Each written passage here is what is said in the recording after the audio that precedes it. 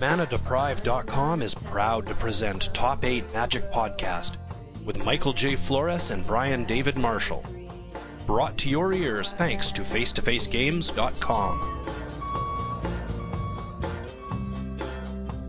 Hey everybody, it's Brian David Marshall, Michael J. Flores, Top 8 Magic Podcast. We are back on our usual haunt. This is haunted? This is haunted. Ghosts are here? I gotta tell you, maybe not haunted. Are they gay ghosts? They might be gay ghosts. I'll tell you something though, I am 60 or 70% confident that the zombie apocalypse started at some point today. Because I'm taking the bus into the city. Is it because of people licking stuff off of strippers' chests? Indirectly. Yeah. Because that would be the most embarrassing way to catch a cold, I think. Or a zombie outbreak. I was gonna die of the zombie apocalypse, so I went to the strip club, and then inappropriate touching, and then the next dude, now I have the zombie apocalypse. Just saying. So, yeah, I get on the bus, and some guy... Not that I would know about that. Yeah.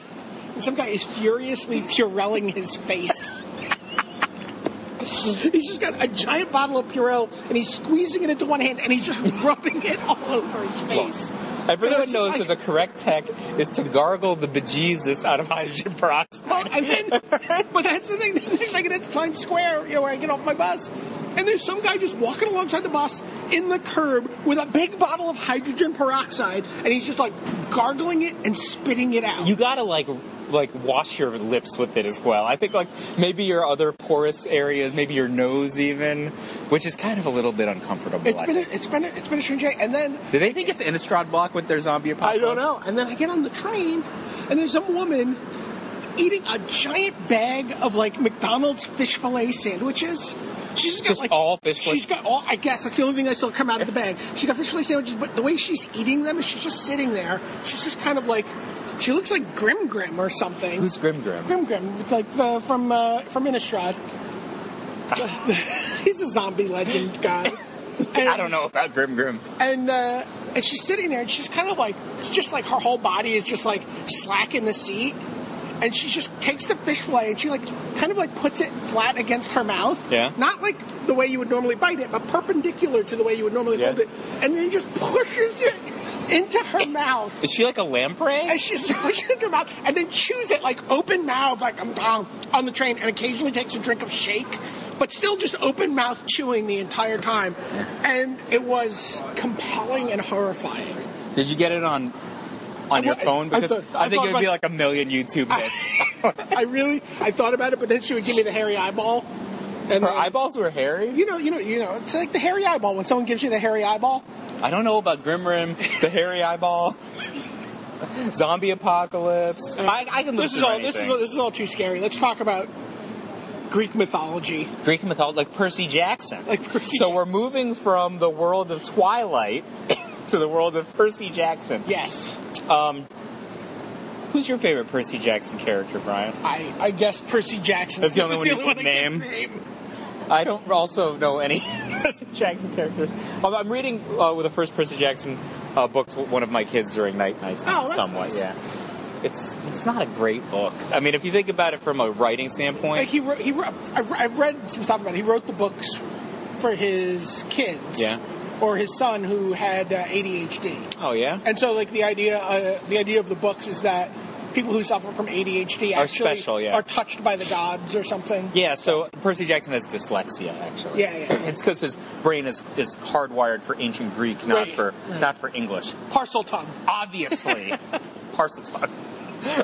Did you ever watch that, any of these YouTube videos about, how a movie should have ended or, what's wrong with movies and stuff? There's this scene in the first Percy Jackson movie where they go into, Camp Half-Blood, and, the commentator's did J.K. Rowling just, sue the bejesus out of this scene? This is just this literal scene from Harry Potter and the Sorcerer's Stone. Oh, look, this is where special children go to gain magical powers. Speaking of magical powers, I saw this movie this weekend called The Mortal Instruments, City of Bones. Oh, yeah? Well, did you like it? I mean... Why did you see this? I don't know. I wanted to see a movie. My kids, that was, semi not inappropriate. My daughter's just yeah, I guess it was okay. And my son was I'm Jace. It's like swinging an imaginary sword. It's just like a bunch of 1%ers in their hidden school. Right. Phil Collins' daughter in the lead. Oh, is it? Yeah. I didn't know. Oh, got it. Yeah, Collins. Yeah. There you go. Yeah, that one was not that bad, not that good. Kick-Ass was not disappointing to me at all. I still haven't seen Kick-Ass 1. So. Kick-Ass 1's one of the greatest movies of all time. Yeah, I know. You've told me this. It's really good. But the reviews for Kick-Ass 2 were like, this is the worst movie of the year. It was not the worst movie of the year. It's not the worst movie I saw this summer. Did you see Wolverine? Yes. Did you like it? I didn't hate it. I kind of liked it. I thought it was actually... It was way better than the first one. Yeah, the first one was terrible. It was surprisingly talky for a superhero film, but I thought that the talky stuff was pretty good. I thought the Easter egg was phenomenal. Yes. So... Yeah. I think that, like, some of these movies, like... I mean, you know when they had the Hulk Easter egg, at the end, and Iron Man's at the end of the Hulk movie? Spoilers from a movie that came out 6 years ago. I think that people are going to mark out like crazy for that, and I think especially when they brought back Sir Ian McKellen and Patrick Stewart, that people are like, oh! Yeah. I thought that their careers as Magneto and Professor X were over. Oh, I thought that Dreamboat Michael Fassbender was now the Magneto of record, but apparently the Entertainment Weekly covers weren't lying. One of those. I'm pretty excited. That's pretty much my favorite X-Men story of all time. Days of Future Past. Yeah. Hands down. Let me think for a second. I really like Grant Morrison's run, which is like, if you're a real X-Men fan, probably horrible sounding to you. I mean, it's just a matter. Like, it's good. I mean, it's just built on. Right. It's just John Byrne. It's just built on the ground on the shoulders of all the new X-Men stuff from the mid '80s. It's like he even said in later interviews, he just kind of like it was his Exile in Guyville, like Exile in Guyville by Liz Phair. Yeah. Hopefully, probably our intro music, right? Actually, the intro music they're using is from the second album. Actually, I believe. Sure. But Exile in Guyville by Liz Phair is a track for track response to Exile on Main Street. We should actually do Exile on Gay Street. All right, Exile on Gay Street because of cars are exiled. And we do this podcast on the corner of Waverly and Gay Street. So, Exile on Gay Street is officially the name of this podcast. Anyway, Grant Morrison said that his run was like a love letter to Claremont and Byrne. Right. And he was just kind of responding to all the stuff they did. Yeah. I really like that. I thought he had a lot of good twists and turns. But I think he might hate superheroes. Like, he spent all this time developing and breaking down the Batman mythos, and he just ended his run like a month ago. Yeah. And he said, like, everyone's going to hate the ending. I haven't read his Batman stuff. I mean, he makes you love stuff so he can destroy it. Sure. And then, like, he just has this thing that takes, like, 7 years to build this story, to develop these new characters, or look at characters in a different way. And he's like, let's just have a sword fight between Talia and Bruce. Who's going to win a sword fight between freaking Talia and Bruce? I'm going to assume Bruce. Well, I don't know. The greatest man in the history of the world in the DC Universe versus some girl in a sword fight. All right. Did I tell you my idea for a Batman TV show? No. I think you're going to think this is like the best idea ever. I like a lot of your ideas. Okay. So, you know how Smallville is a Superman TV show, but it really doesn't, he's not yet Superman? Yeah. How about a Batman TV show where Bruce Wayne has decided to become Batman, but is not yet Batman? All before year one. So it's him wandering around the Alps, learning how to fight, wandering around the back alleys of Paris, learning how to be a detective. So he's just a screw-up? It's him learning how to be Batman. It's him going through all his training, meeting all these characters, and it's just like Indiana Jones meets James Bond meets, Batman. Do you have an opinion on Damian Wayne? I don't know who that is. Do you know? So Damian Wayne was Robin for the last few years. Sure. He's the actual son of Bruce Wayne. So like Tim Drake and Richard Grayson are like the adopted sons of. Sure. He's like the actual child of Bruce Wayne's testicles. Sure. And his mother is Talia. Yeah. Talia al Ghul. So he's basically the greatest. His purpose in existing is he's like the greatest human being ever to be born, and he's like envisioned to be the heir to Ra's al Ghul's empire, like when Ra's finally runs out of Lazarus Pits, right? So the impetus to Grant Morrison's run is that Talia walks up to Gotham City one day and is like, here's your kid. And he's like, what do you mean here's our kid? And she's like, some night in the desert X years ago. It's like, oh, I'm very virtuous billionaire playboy. And so she's like, go train him to do something useful. But, like, Damien has spent his entire childhood, like, learning to become the king of assassins, right? So he comes and he's like, I'm going to be Robin, but he doesn't really have that language yet. So his first thing that he wants to do is just kill Richard Grayson and Tim Drake, because why would you need false sons? Now that the real, like, that's like the first thing that he thinks of. He's like, oh, I will just behead Tim Drake. So, like, that's day one. Doesn't seem unreasonable. Yeah. So he's like, why do you need false sons, right? So then, like, so Bruce dies. Grant Morrison kills Bruce. I mean, obviously Bruce came back, but he kills Bruce, like, fighting Darkseid or whatever. And so Richard Grayson inherits the mantle of Batman. So Damian Wayne becomes Robin for the first time. And look, there's this amazing dynamic that, like, Robin is an asshole and Batman's this really nice guy. He's like Dick Grayson. It's like kid acrobat. Like, he just has all of Bruce's money to, like, do cool things and everything. He's just, like, so well-meaning and everything. And then he's just like asshole sidekick. He's like, I'm Robin and I'm very grim. Or, like, Damian Wayne will just walk into Wayne Corp and just be like, start running a meeting. And then everyone's just like, well, his mom was Talia al Ghul. His dad is Bruce Wayne. We just do whatever he said. For those of you who don't know, Talia al Ghul was, like, the head of LexCorp when Lex Luthor became president in the DC universe. Those who didn't know include me. Yeah, so Lex Luthor was the president for a while. Yeah, so I knew. So he had to divest LexCorp. He's like, oh, I'll get Talia al Ghul to run my company. That's not smart. She just took all of his money, embezzled it, and left the country. It was like, oh, maybe you should pick a supervillain to be the head of your company. Smartest man in the DC universe. So yeah, so he's like a 10-year-old kid, and he's just smarter than everyone else in the boardroom, and also an asshole. But yeah, I think he's a phenomenally great character. Like, he's just this jerky Robin, and anyway, Grant Morrison made all these things for us to love so he could destroy them. Okay. Because that's the kind of person You're he saying is. I shouldn't bother just... I mean, it's a good ride, man. Okay. There's like a lot of good all fights. collected in trades? Kind of not really. I mean, look, you have an iPad. I just read everything like just that. Comixology. Like, I mean, back in the day when I was, like, doing Comic Book Island and stuff, sometimes I'd hang out with the Marvel editors, and I was like, oh, I really like the stuff that, Grant Morrison's doing on X-Men. They're like, look, man, he doesn't write X-Men comics. He writes Grant Morrison comics. And he's like, look, you got to give him credit. He sells a lot of X-Men comics. That's good for us. Sure. But let's make no bones about it. He writes Grant Morrison comics. Wolverine doesn't act like this. Wolverine isn't like this samurai who goes off into the woods and thinks about things. He's a berserker who destroys stuff in front of him, I would argue. I don't know. Yeah, he is now. No, I mean that was the Claremont Miller Wolverine was sort of... I mean, that seems like, again, built on the Claremont... Yeah. crust that he created for the character. I love the Morrison stuff. Yeah. Anyway, Magic the Gathering, for those of you who are still here, is a card game created by Richard Garfield in 1993. The umpteenth release. This is year. We're now officially year 21. In year 21. This is going to be the first release in the third decade of Magic history. And we're going back about 3,000 years. Yeah, fittingly. In mythology. So we're talking about Teheros. Is it really Teheros? No, it's Theros. You gotta mess with me. I just believe anything.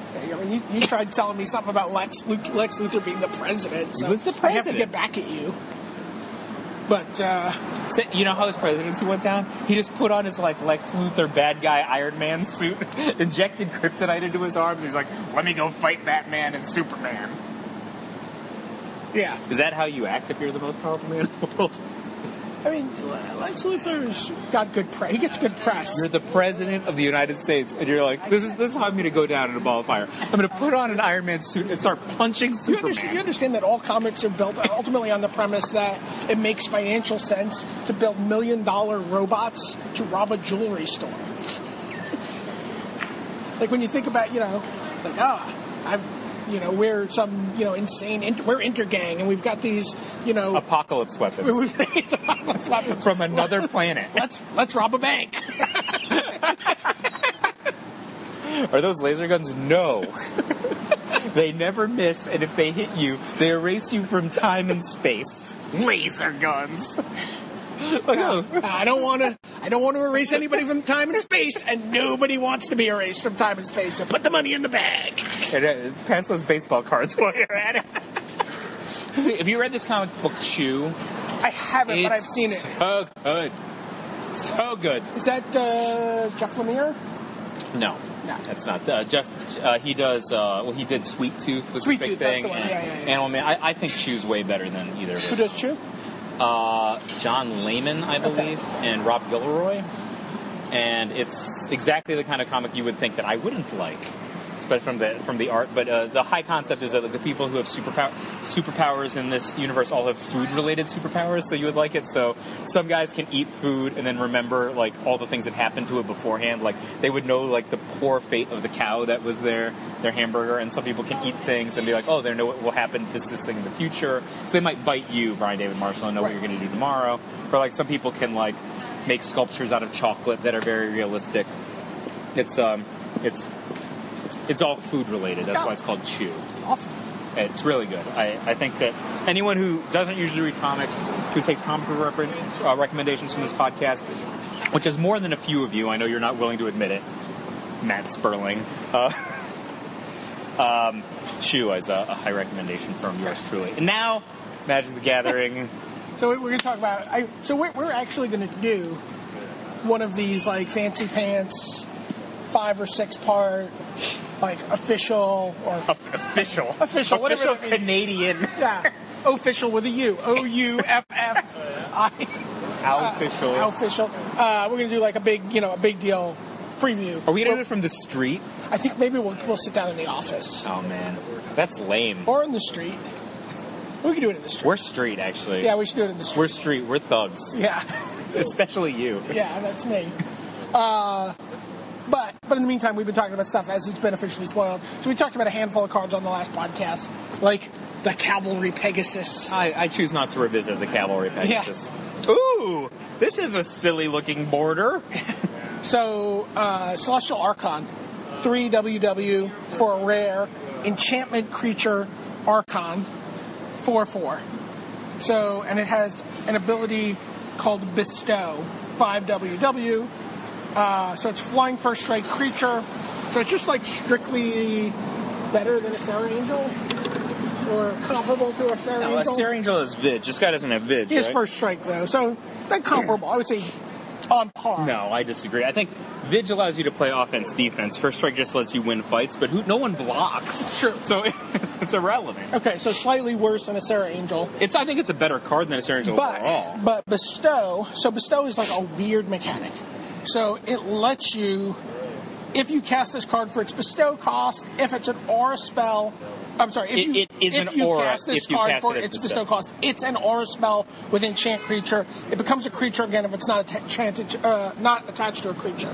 Interestingly, so if I play this targeting my Invisible Stalker, and you Edict the Invisible Stalker, you get the Archon. The Archon still comes into play as a creature. Yeah. So it's kind of it's an interesting mechanic. It's really expensive. Yeah. So the Bestow costs are really expensive, but like you get this kind of weird card advantage out of them, right? Right. So I think that's really interesting. I'm not sure if it's you kill the creature that's enchanted, then so if you kill the creature that's enchanted with this, then it also becomes a creature. Yeah. Well, no, not if it's on the stack. It just go to the bin. What? If you're bestowing and you kill the guy in response, it'll just go to the bin. No. That is not correct. It will come into play as a creature. Even if I'm bestowing it? Yes. Really? Yes. That seems very non-intuitive. We had a whole discussion about this with Eric Smith on our mailing list. Okay. Well... So that's good. I still if you kill the creature, it's still... I'll be honest, I still don't buy this as a playable constructed card. Well, this certainly not... I mean, 7's a lot, right? Yeah. 5, and no one's playing Serra Angel, which we just determined... On fundamentals, it's a little bit better. It's a little bit better. So, but the mechanic is certainly very interesting. We'll have to wait and see if there's any, anything priced to sell. Fair enough. In the Bestow department. Well, right now, you would say this is... Delete. Oh, very good. I forgot about that. Okay. So we're deleting the first two. Okay. Chain to Rocks. I like this card a lot. Oh, I haven't seen that one. So it has Chain a to cool Rocks picture. is an enchantment aura. Costs a single white mana. Enchant mountain you control. So this is really a multicolored card. Yeah. When Chain to Rocks enters the battlefield, exile target creature an opponent controls until Chain to the Rocks leaves the battlefield. So you enchant your own thing, and then it like basically pacifisms your opponent's thing. Well, it path to exiles them. It removes them from the game. It exiles it. So it's kind of an O-ring, actually. It's for kind of an one O-ring mana. for 1 mana. As long as you have red. But you have to be playing a mountain. You could just be playing like Sacred. Sacred Foundry is an awesome. You know, I'd happily play this on turn 1 on my Sacred Foundry against your bird, right? Yeah, it's like a plow. Yeah. It's really a weird card. It is really a weird card. You know, take 3, do this, and mod. I don't know. And if somebody like Stone Ranger Mountain, it's like double bad then, right? Yeah. Yeah. I mean, it's not good. Or like... But in, like, Constructed, like in Standard, is anyone gonna Stone Ranger Mountain? I mean, there hasn't been a Stone Ranger in forever. Yeah.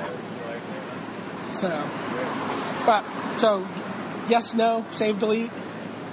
It's a save, I think. I think it's a save. I mean, it's obviously in a certain deck only. Sure. Is it only creatures or is it perm? Target creature. All right, so it's not like it's like a weird plow O-ring thing. It's Path to Nowhere. Journey to Nowhere. What was it? No. Oh, yeah, Journey to Nowhere. Yeah. That was the one white When you one. say it like that, I like it way less because I hated that card. All right, Sure. Continue. Elspeth Sun's Champion. This is Planeswalker Elspeth. It costs 4 WW, which 6. is a lot for a Planeswalker, but we've seen Garrick Caller of Beast. Caller of be Beast awesome. be awesome. Be very playable. Comes into play with 4 loyalty. It has a +1 ability. Put 3 1/1 white soldier creature tokens onto the battlefield. So it protects itself reasonably okay. I mean, that's just like its ability, right? Like, what would you pay to get three white creature tokens? In the neighborhood of 5? I mean, you pay 4 pretty happily, right? And this has like a poly on it, right? You could just like block, and then still do it again next turn. I mean, you have to be planning to play a game that's going to take a few turns for this to have any kind of efficacy, right? Then it has a -3 ability, which is also pretty good. Destroy all creatures with power 4 or greater. So the thing that's interesting about this is you could just play it for 6, destroy the biggies, right? And then you still have a loyalty left to keep Elspeth alive.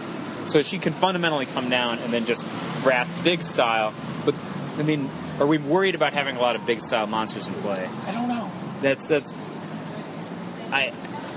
I don't know. And then she has this ultimate that's kind of a crappy ultimate. I mean, you get an emblem with creatures you control, get +2/+2 and have flying. Double Crusade and flying. I mean, like, didn't win the game or anything. Like, the guys aren't even, like, indestructible. Sure. I mean, it's not horrible, right? It still takes 4 turns to level that. Yeah. I mean, like, that's... I'm not going to delete it because most Planeswalkers are awesome. 6 is pretty prohibitive, and she certainly doesn't have that kind of, like, game-altering power or velocity that you see from Garrick.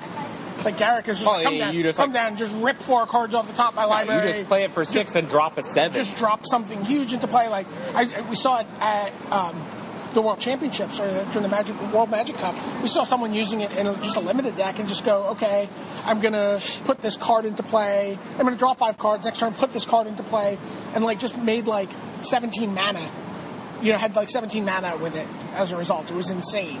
Yeah, so, I mean, there's no direct abusability from this that is obvious on the card's face. Like, Garrick, you could look at it even if you weren't sure it was going to be good and be like, well, this is always going to be a net savings if you can get a 7 down for 6, right? Right. But we don't see that with Elspeth. I can't imagine this as a 4-of in a deck, but I can easily imagine it as a 1-of. I could easily imagine losing in a 1v1 queue to Andrew Cuneo playing this card. Yeah. I think that my lifetime record against Andrew Cuneo in 1v1 queues is 0-21. That's not good. Yeah, he's very good. My lifetime record against him in televised feature matches is 0-1. So. Yeah. I play against Andrew Cuneo a lot in 1v1 queues. So, save or delete? It's a save. It's not an enthusiastic save, but... Right. Gift of Immortality. This is kind of an interesting card. 2W for an enchantment aura, enchant creature. When enchanted creature dies, return that card to the battlefield under its owner's control. Return Gift of Immortality to the battlefield attached to that creature at the beginning of the next end step. I feel like this is almost a great card. Feels really good. Like, it feels like if you get this online, it's real tough to lose an attrition war as long as your creature matters. At 3 mana, it's a little tricky, right? Like, the first time you play it, there's obviously an opportunity to kill the creature. Also, there's an opportunity to kill the creature again when it comes into play before the beginning of the next instep, but that's fine. Like, the thing is, like, you think about creatures that have enter the battlefield triggers. You think about, I mean, like, imagine getting this on the new Shadowborn Demon or whatever that card is. Oh, that guy that has to sack? Yeah. You're like, sack it. It comes back. Or like, kill your guy. Imagine, like, if you're playing, like, Disciple of Bolas. Right. With a value creature. How about this? Ready? How about I sack this creature to my Bubbling Cauldron and gain 4 life and make an angel? Why would anyone do that? Is it a Festering Newt?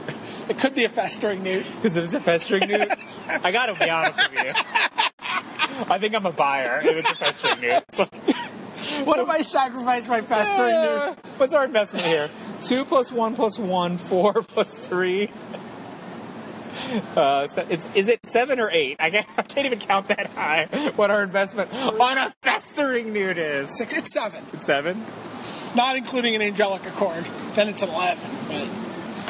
But I mean, buyer. Yeah, I think this card's good. And also, we know there's an ability coming up. We haven't talked about it yet, but Heroic, auras are going to be a big part of Heroic, and especially an aura that's recurring. That has the ability to come back into play and target a creature again. And I mean, it's a non-zero in that it's actually got a white mana symbol on it, and it, coming back. It can be building toward your devotion. Right. Counters. It also works towards devotion. Okay. So another mechanic in this set: God's Willing. White, instant, to common. Target creature you control gains protection from the color of your choice until end of turn. Scry 1. This seems like the most insane card. I think it's so good. It seems really good to me. I mean, isn't Faith's Shield like a staple? I mean, it's way better than Faith's Shield. The odds that Craig Wesco won't be playing God's Willing in his deck for Pro Tour Theros is very small. I think this is a Brian Kibler card. Like, Brian Kibler loves a Faith Shield. Because, I'll be honest with you, the difference between Craig Wesco and Brian Kibler is that the creature that Brian Kibler is saving with this is worth saving. Right, it's Knight of the Reliquary level creature where, like Craig Wesco's got like saving a garbage 2-1. He's like, I'm going to save my Experiment 1, I'm going to be honest with you. Craig obviously won the last Pro Tour. It's like, they don't call it Elite Vanguard for nothing. I'm just saying, Craig's saving garbage and Kibler's saving quality stuff. So you like this instant... It's awesome. Scry 1. I mean, you love a Scry, don't you? I love a Scry. This is just a preordained. It's like well, it's an interesting right. It's like a preordained. You can cycle it, right? Like if you have a creature, you can just cycle it and filter through. I mean, just like let's say like you were playing Legacy, right? And then you're like God's Willing that thing. Snapcaster Mage rebuy God's Willing my Snapcaster Mage block. That's nowhere near good enough for Legacy. But it was pretty cool to see. But you could do it you could do that in Modern for sure.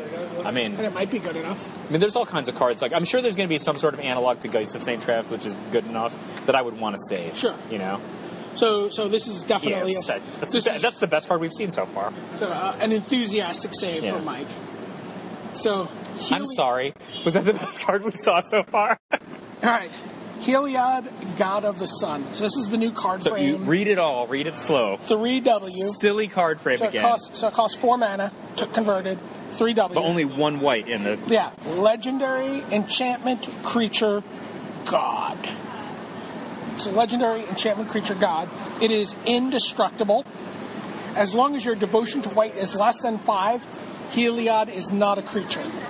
The first time I read that, I'm like, oh man, it's so awesome. He's not a creature, you can't even kill it. That's not how it means at all. So it's not a creature. And so devotion means it's kind of like a redo of Chroma. Right? So basically you need to have 5 white mana symbols. Yeah. In play. 5 pips. 5 pips. 5 white pips in play for this to be a creature. But its ability, regardless of whether or not it's a creature, is other creatures you control have vigilance, which is okay. Not for 4. Not for 4. Then it also has an ability... For W, it would still not be playable. But then it has another ability that says 2 WW. Put a 2/1 white cleric enchantment creature token onto the battlefield. That's actually sweet, whether or not he's in creature mode. Like... Yeah. That's like wasn't that like Armed Militia was the name of that card? Yeah. Something. So now those guys, do they carry pips because they're white? They do not. They do not carry You can't pips. just like use Heliod to make Heliod. You need the white mana Actual symbol. guys. Yes. I think this card's pretty powerful. Someone pointed out that Gift of Orzhova might be, so there's a lot of enchantment stuff. Yeah. Enchantments matter. Like, I think Bing Luke was talking today, like, Gift of Orzhova might be an interesting card if people are playing an aura-based deck, because It's got two Ws. Gets 2 Ws towards your devotion. This is the kind of card where I don't know if Craig is normally willing to spend a full 4 mana on a card. Sure. But, he could ramp up, right? Because he's going to play like a 1-drop and a 2-drop. They're going to have white mana symbols. He's going to have the 5 on turn 4 for sure. So let's just... And we haven't even gotten to the fact that if you have that devotion, it's a 5/6. Indestructible. It's indestructible no matter what. You can't disenchant this. Yeah. You can't... you almost don't want to have the devotion because you don't want them to be able to, force you to sacrifice it somehow. Yeah, I mean, that's BS. Oh, what do you mean you don't want that? So you don't want the 5/6 for 4? You just want the vigilance machine? Well, I want the token machine. And it's like 8 mana for a 2/1 Vig. Yeah, well. That's too many for that much text. We're thinking long game here, Mike. Real long game. Yes. So this is a save? That's a save. It's a good card. I actually think the God's Willing is better than this card, but this is the next best card. What do you think? I think that this card is much more exciting. Yeah, it's a mythic rare. Yeah. God's Willing is a common. That's how they make it. I like God's Willing. I think God's Willing is going to be more narrowly used. I think people are going to try harder on this card. Brian Kibler is going to God's Willing the bejesus out of 4-drop green creatures. Right, it's a counter spell. Destroy people in fights. 100-handed one. There's some good flavor on this one. 2 WW. Yeah. Creature giant, rare. Vigilance, 3/5. So it's a 3/5 Vig for 4. It's not really good enough. Great. Then it has 3 WWW Monstrosity 3. So it means if this creature is not monstrous, pay that. It 6 becomes to monstrous it up. And you get 3 counters. So it becomes a 6/8 monstrous. But that's an investment of 10 mana now. Sure. As long as 100-handed one is monstrous, it has reach and can block an additional 99 creatures each combat. Because he's got 100 hands. He's got 100 hands. I think Becker might like this one. It's got reach. This is not really a constructed quality card unless you're talking about maybe block. I mean, certainly going to play the heck out of this in Commander. Is it? Why is it good in Commander? Because no one's attacking me ever. I'm just... I'll block 99 guys. Block everything. I've got some way to make this guy indestructible. I'm stupid. All right, if you say so. I don't see this being a strong construct candidate. No. But it's exciting to block 99 guys. Yeah. And you know that as soon as you play this in constructed format, someone's going to be like, make 120 tokens, attack you with everybody. You're dead. I already did that in my imagination. Did you? No. Vanquish the Foul. This is a 5W for a sorcery. Very slowly Uncommon. vanquish the Foul. Yeah. Destroy target creature with power 4 or greater. Scry 1. I mean, would you play this in Limited? Yes. Yeah, absolutely. I mean, it's not... and it only kills biggies, right? Yeah, it only kills biggies, but that seems like there's a lot of biggies in this format. All right. I mean, this is like maybe you cut it in Limited even though, right? Oh, let's scry 1. I could see myself cutting. I mean, depending on the deck, I could see myself cutting it. Well, this is not the type of card I love to play in Limited. I never even want to play Angelic Edict in Limited, which costs 5. But at 6, the fact that you have Scry 1 is actually very significant at that stage of the game, especially if you guys are in top deck mode or you're looking for your last bomb. Kill your guy, push a land. Yeah, it's fine. But the fact that you're talking about Limited means we're deleting this from Constructed. Yeah. No Vanquish the Foul in Constructed. The Foul will live. Okay. Wingsteed Rider. So this is one of the first cards with Heroic that we've seen. 1 WW, Creature Human Knight, Flying 2/2. So he's a common. Already just better than a lot of cards that have been played and constructed in the past. Right. He's just on par with that Griffin that actually saw play in constructed, right? Well, wasn't there a Griffin Diving Griffin or something? It was white 1/2/2 flying. Yeah, there's a white 1/2/3 flyer, Sunspire Griffin right now in Standard that nobody's playing. But I'm just saying, just in the past we've seen. 3 mana flyers. Yeah, sure. People play. Heroic. Whenever you cast a spell that targets Wingsteed Rider, put a +1/+1 counter on Wingsteed Rider. So he perms up. Yeah. The +1/+1 counters. It's not just like an end of turn. So you go Ethereal Armor. targeting him, he gets a +1/+1, and then he gets a +1/+1 from the Ethereal armor. Or Rancor on him. Or... Yeah. He gets heroic. Yeah. And the fact that it's pumping toughness is actually pretty significant, right? Right. You could... This could get pretty out of hand. I mean, obviously, not hexproof or anything like that. But... I mean, it's not like there's cards like Azorius Charm. Don't you hate how, like, they make all these, like, white creatures like Fiendslayer Paladin that are, like, semi-resilient or just horrible against Azorius Charm? Fiendslayer Paladin is so good. It's just so good. I think this card's alright. Save or delete? I think I'd save him. Really? Where would you put you see yourself Sky Knight Legionnaire? Ahead of this guy? Yeah? Sky Knight... Oh, no, wait. Sky Knight Legionnaire is the haste one? Yeah. Probably below this guy. Sky Knight Legionnaire is clearly a playable creature. Does he get played, though? I mean, people aren't playing Boros decks. Like, I think, like, when the mana bases get worse in a few weeks, that they'll like, you'll see Boros decks, right. not like... Oh, yeah, people freaked out when we said the words Naya Blitz in the last podcast. Why are they, like... Because Cavern of Souls? Well, just because your mana is going to be bad, that you can't There's going to be dual lands. That you can't cast a 3-colored deck. There's going to be dual lands. It's going to be something. Yeah. I mean, maybe we're wrong. There's going to be Boros decks then. Like, right. That's what I was saying. I was saying, like, just pretend that when I say Naya, I mean just Boros or Gruul. Or Gruul. I mean, there's no Flinthoof Gore, though. Yeah, no. Flinthoof That guy's a monster. Yeah.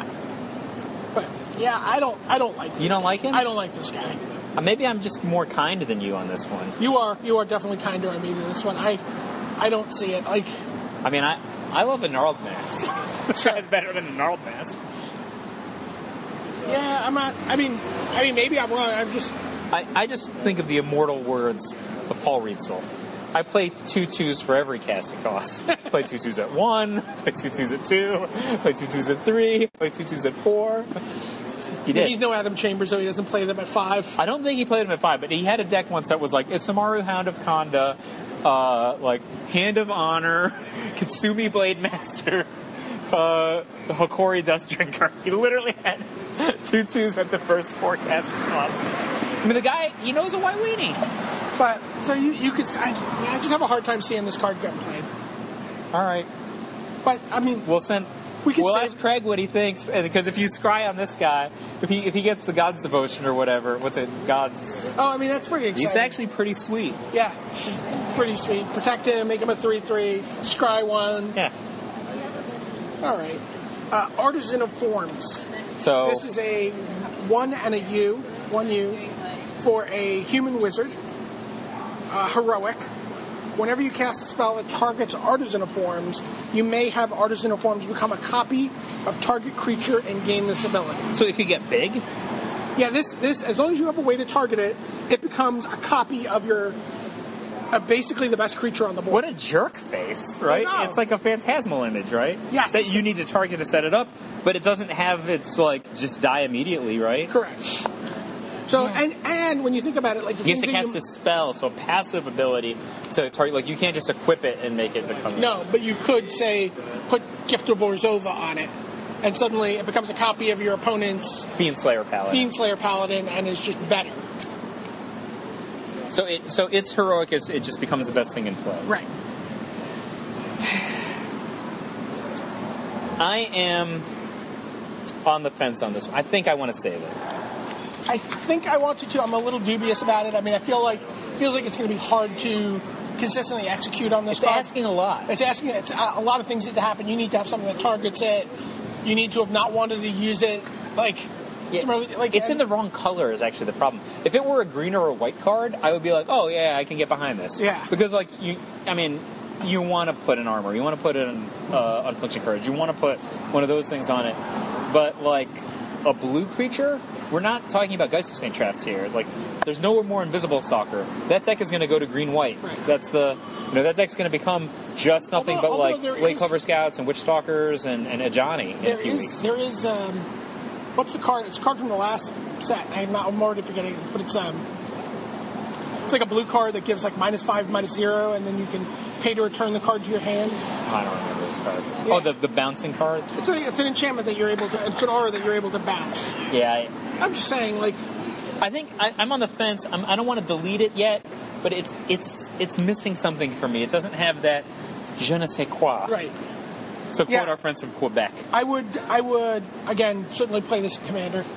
I see this being... You'll play anything in Commander. No, I won't Whenever I say that's like, this is a good time, you're like, I'll play this in Commander. I think cards that are on the fence, specifically cards that are on the fence in a regular constructed format are playable in Commander, which is just slower and lets you do more stuff and has more bizarre interactions. Fair enough. So that's all. I would, I'll play anything that copies stuff. It's also hella good. So I had a short Commander discussion on Twitter last week where I wanted to play If. You know that guy? What's his name? Yeah. Because I want to make a deck called Wait for It. Wait for it? Legend, Wait for It, Dairy. Yeah. It's all legends and suspends. The people are like, you're so stupid. Just play Johira. It's way better at suspend. Johira's pretty good. Yeah, and I was just like, yeah, you're ruining my day. Because I wanted to play a deck called Legend, Wait for It, Dairy. Wait for If. Wait for If, Dairy. Yeah. Curse of the Swine. XUU. Sorcery. Rare. Exile X target creatures. For each creature exiled this way, its controller puts a 2/2 green boar creature token onto the battlefield. So this is like a retelling of Circe, right? What's that? Yeah. Circe from the Odyssey, making stuff into pigs. Yeah. It's kind of weird, like, would you make your own? I mean, let's say you had a way to make a bunch of tokens. Would you then invest a card and a ton of mana to make them into 2/2s? I mean, possibly. I mean, if they make them into bacon, you should be able to just, like, sack them for 2 life then, too. Ooh. Yeah, but you don't, right? Yeah. Like, so, I don't know. I think it seems kind of terrible. Yeah, I'm not. It's 1 million mana. It's a lot of mana, and, what... I mean, I guess... I mean, you have to target the creatures. I have no idea what... Do you want to target your opponent's creatures? Like... I mean, you do sometimes, right? Like, you certainly Pongify, and you certainly... Yeah, but that costs 1. It costs 1, and it's an instant. Trick. And it's an instant, yeah. And it can be useful on your own guys. Yeah, people Pongify their own guys way more than they Pongify the opponent's guys these days because they want to set up an evolve counter, Right. And, like, yeah, this seems terrible to me. Yeah, I'm all fine. I'm good with deleting this without question. Oh, it's the next Angelica card. They said it was terrible. Okay, so Lost in a Labyrinth. You, for an instant, target creature gets -3, -0 until end of turn. Scry 1. So it's like a reverse giant growth. I don't like it for constructed. Yeah, the card's awesome in limited. Yeah, I think it's sweet and limited, but like it's obviously an awesome trick to win a combat. Play this card in your deck at the pre-release. But I'm just telling you right now, just play this card. You're not going to have it in your starting pile, most likely. Just put it in. This card's going to be awesome but for you. Blue decks and constructed don't generally get into combat situations. Yeah. So, like, it's not worth it. So that's a delete. Yeah, for constructed, yep. Yeah. Omen Speaker. 1U for a 1/3. Human Wizard, so it's the same stats as an Augur of Bolas. When Omen Speaker enters the battlefield, scry 2. So it's substantially worse than an Augur Bolas. Instead of getting the card, you just scry. Correct. And yet... It might be good enough. Yet, hitting save. Save. Agreed. Because sometimes you don't hit with the Augur Bolas, but you're always able to, like, do a sweet scry here. Right. I think this is a save. And if you have, like, a Restoration Angel effect... Which you won't. But there's some kind of effect similar. Yeah. Some sort of blinky effect. This is a save. I mean, it's so much worse than Augur Bolas, also save. All right. Sealock Monster. I love this card, flavor-wise. It looks like some sort of tentacled monster. Yeah. 3 UU for an octopus. 5/5. Sealock Monster can attack unless defending player controls an island. Okay. And then it has Monstrosity 3, but the cost on that is 7. It's 5 UU. So if the creature is a monstrous, put 3 counters on it, and it becomes monstrous. When Sealock Monster becomes monstrous, target land becomes an island in addition to its other types. So this is like a limited mid to late pack awesome slam. Yeah, I mean, this guy's great, right? He's like a slammer in mid to late pack. Yep. And like, you're like, oh, you idiots didn't take it earlier, but he's never really going to go that early, and he'll win the game later. Yeah. So he's basically like, what's that guy I used to play? Harbor Serpent? Yeah, he's like... I could never have too many Harbor Serpents. Yeah, this guy's like an 8/8 attacking later. Not constructed playable. No. But personally... Nice piece of flavor. I could never have too many Harbor Serpents. Yeah. Another creature very similar, Shipbreaker Kraken. So like he his look like cards. a giant crab? Yeah, he's a kraken He's like a crab with like a space helmet? with some sort of carapace. Okay. So he's It's a 4. hominid? Remember hominids? Yeah, 4 UU, creature kraken, rare, 6/6. Look at these blue giants with Yeah. like efficient Yeah, stats. These are like green creatures. You know, like blue creatures don't get into fights. I don't know. So In this constructed, they don't get into fights. So this guy's a 6/6 rare for 6 mana. She's like Deadeye Navigator stats. Okay. You know. But he has Monstrosity 4, 6 UU. So you can get this guy to a 10/10. You can get this guy to a 10/10. It costs 8. When Shipbreaker So 14 mana investment on a card. When Shipbreaker Kraken becomes monstrous, tap up to 4 target creatures. Those creatures don't untap during their controller's untap steps for as long as you control Shipbreaker. Oh my god, that card is sweet. It's really sweet. And it just gets into its tentacles. It's insanely. It's not good. It's sweet though. This is going in my commander deck. It's like I know, it's syrupy. You pour it all over like whatever. It's so sweet. Yeah, this is going in. This is definitely going in my moment. And delete. Yeah, I love it. Delete. yeah. Thassa's Emissary. So Thassa's Emissary's got a goofball border. Yep. So this is an enchantment. What's the creature name of that crab. border? The Nyx border they're calling it? I guess so. Yeah. I can't even spell Nyx right. 3U for an enchantment creature crab with bestow 5U. So we talked about bestow earlier. Right. So, whenever Thassa's Emissary or enchanted creature deals combat damage to a player, draw a card. Enchanted creature gets +3/+3. This card should be really good, but I just don't think it's going to be. So you just play it as a 3/3 for 4 mana. It's like a huge Ophidian. Right. And yeah, but it's got to be this creature. So There was a time when this would have just been the best creature in Standard. Like, I remember we used to play the Curious George deck, that deck that Mike Dene made and won a Grand Prix. Yeah. Like, I almost won a PTQ with it. We were playing a version in Standard with, like, what's this guy? I can't remember the name. Thalicos Drifters. UU2 for 3/3, discard 2 cards. He's unblockable and so on. Sure. We put, like, Curiosity on him to not even break even to win the game. Like, and that deck was really good. Like, it actually won a Grand Prix. And, like, this would have just been the best creature in Standard. you don't think this is playable? 6 mana, you put it on. Like at 6 mana, you get it on. You got to consider this as the Forecaster, not at the bestow cost. Imagine getting this on a On a what? invisible stalker. There's no invisible stalkers anymore. I know. I mean, there's nothing you can imagine that you really want to invest 6 for. But +3/+3 and Ophidian is great, but Ophidian itself is an ability that implies you're playing a long game. Right. It's not an explosive amount of card advantage; it's a grindy amount of card advantage. Right. Like 6 is not like, oh yeah, let's play a real long game while I make a gigantic guy to bash you with evasion.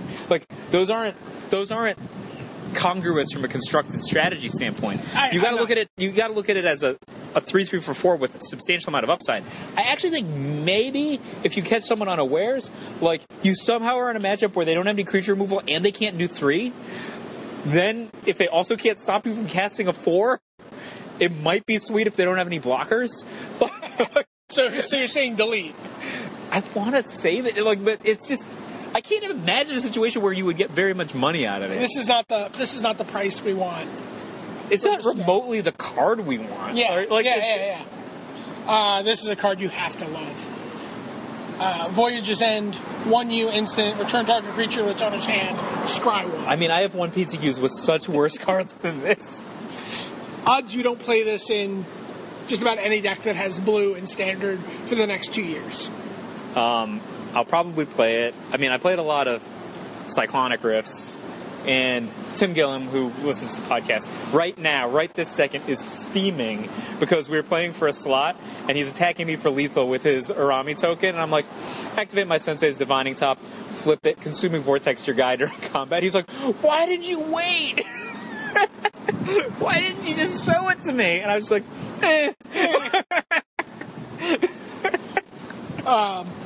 I mean, The reason was I actually brain farted. And Yeah. I'm like, oh, am I dead? I'm like, oh no, I have a Senses Divining top in place. Sweet. maybe there's something good there. There we go. It's a consuming vortex. Right before the PTQ, me and Satan were like, oh, do we really need to play 4 gnarled masses? I'm like, I don't know. Let's just play 2 consuming vortexes. I'm like, okay. And then I won the PTQ with one of them. Nice. Consuming vortex is much worse than Voyage's End. Yeah, I mean, this card's just sweet, right? Yeah, it's good. I would definitely play it.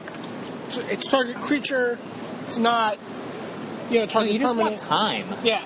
Like, it's And also with all the bestowy things, and if people are playing auras, and obviously there's a push towards playing auras. like, this card's awesome against Fiendslayer Paladin. Right. And also, it's awesome against token generation. If you're like, there's going to be like Advent of the Worm, for example. This card is insane versus Advent of the Worm straight up, right? Right. Like, you spend a card, I spend a card. You spend 4, I spend 2. I scry. You just have... You cry. You cry. Like, it's...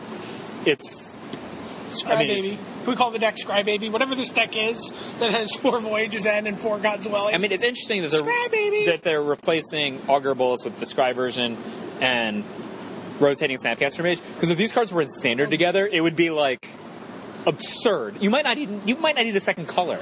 Like, how absurd. You probably play white, but... But it would be absurd. Yeah. So Scry Baby's a save. This is a save, yeah. I mean, it's not a 4-0, but it's good. Wave Crash Triton. 2U for Merfolk Wizard Common. And then Heroic, whenever you cast a spell... So 1-4 for 3. 1-4 for 3. Whenever you cast a spell that targets Wave Crash Triton, tap target creature and opponent controls. Creature is not untapped during its controller's next untap step. I think this is the kind of card you want to build a deck around in Limited, maybe. There's kind of a line that you could follow playing a bunch of these things, but I just don't see this being competitive and constructed. No, delete. Right? I don't see it. Yeah, there's another blue card that got saved out of order, so let me just get that guy Jump in ahead. here. Yeah, I'll jump ahead. Master of Waves. This was card spoiled today on the site. This is Gavin Gavin's. Verhey, yeah. 3U. Protection from red. Elemental creatures you control get +1/+1. 2/1. Okay? When Master of Waves enters the battlefield, put a number of 1/0 blue elemental creature tokens onto the battlefield equal to your devotion to blue. This card is unbelievably good. Yeah.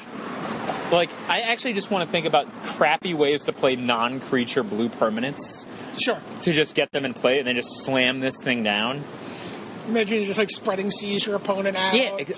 Like, imagine you're playing this, like, your opponent's playing red deck, and you're just like, Dirtle, like, I don't know, like, Detention Sphere that, like... Right.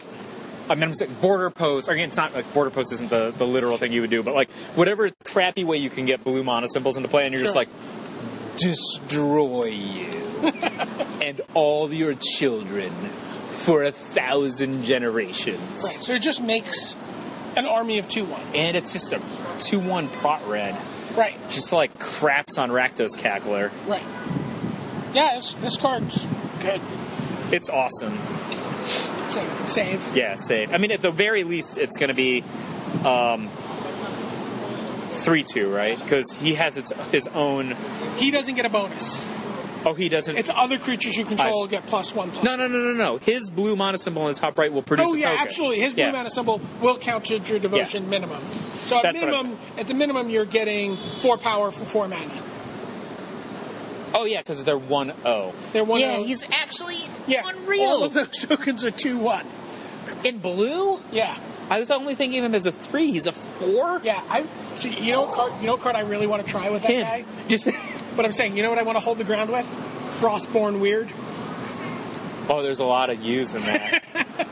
I mean, just like the crappiest freaking Travis Wu cards. Frostborn Weird. Play this guy. Get 3/2/1. Is it Staticaster? Yeah. I love it as it's Staticaster. Yeah.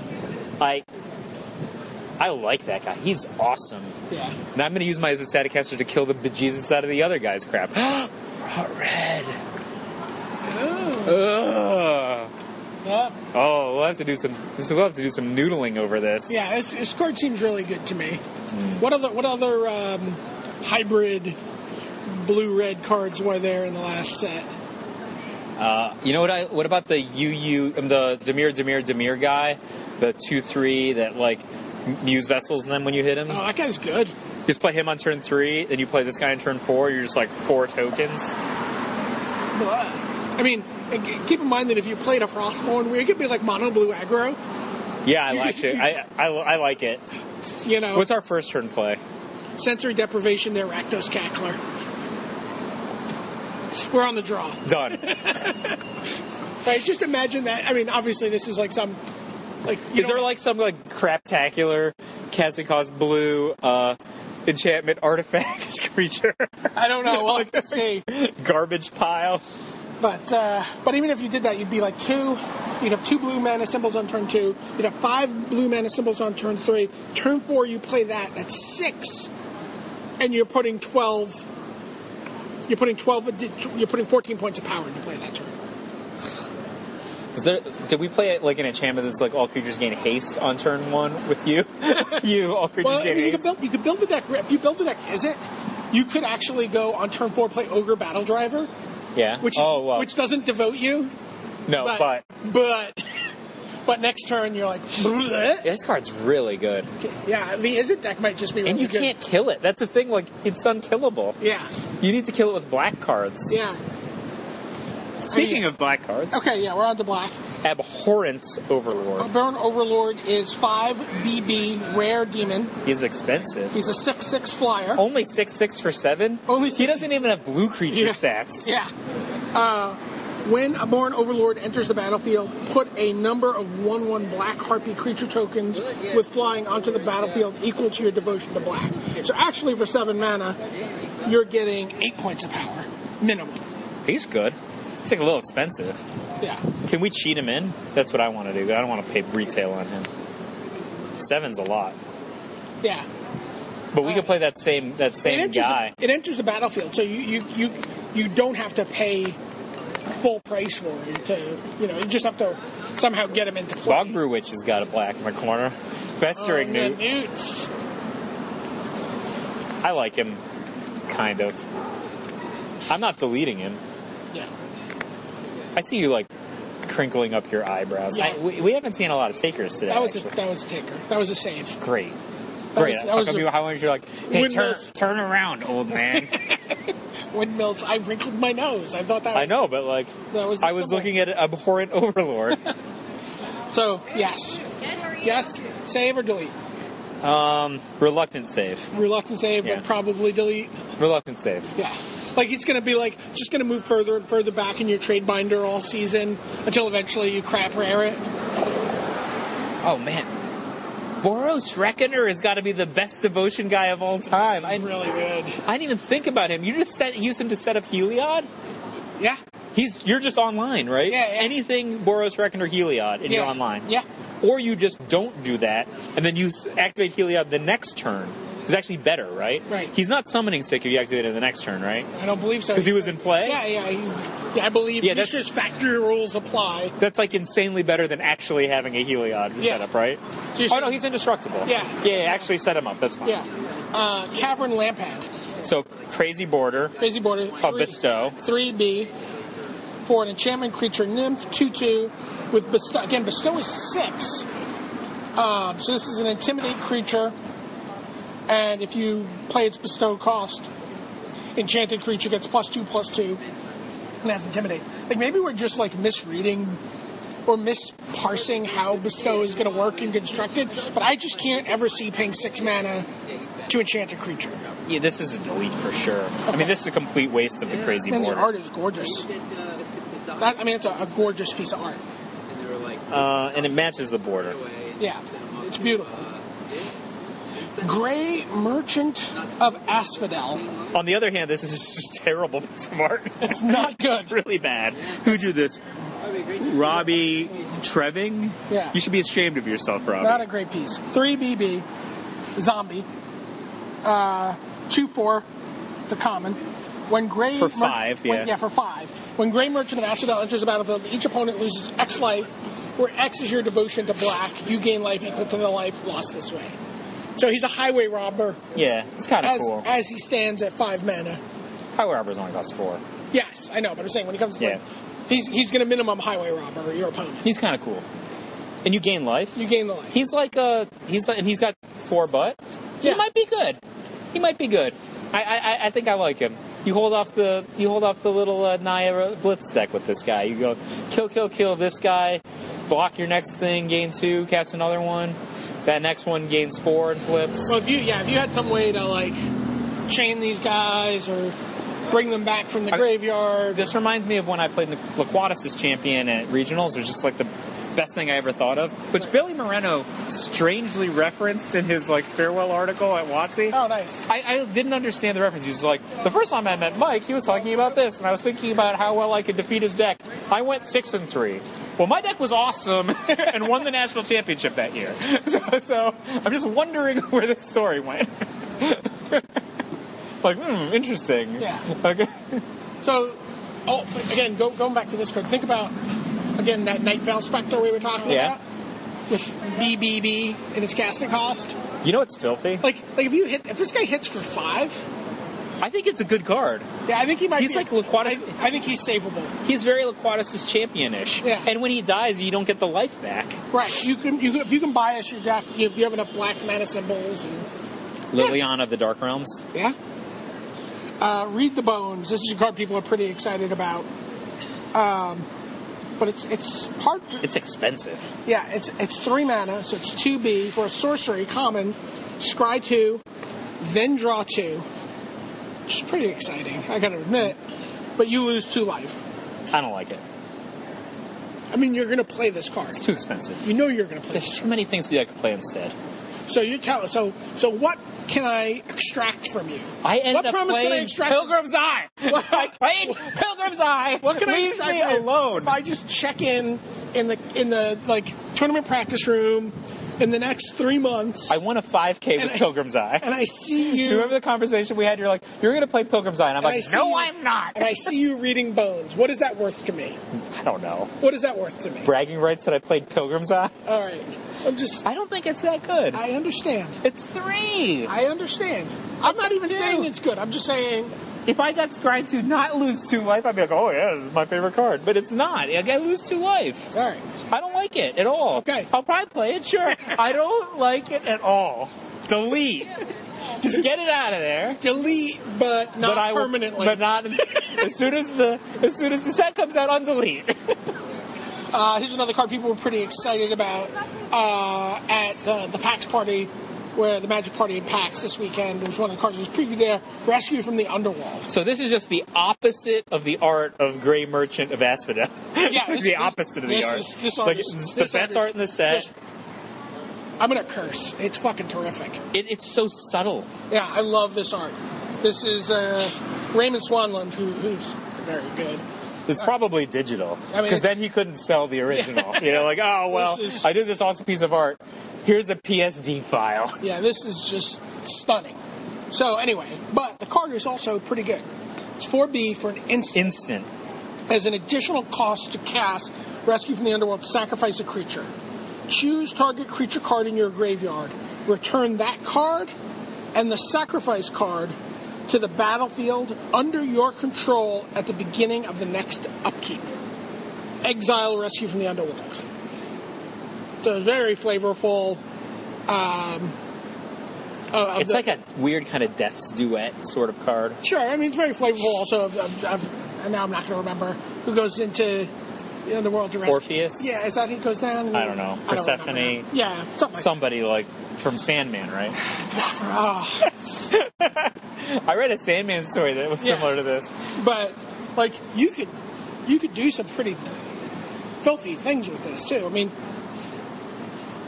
You gotta exile it, otherwise it would make a crazy loop, right? oh, yeah.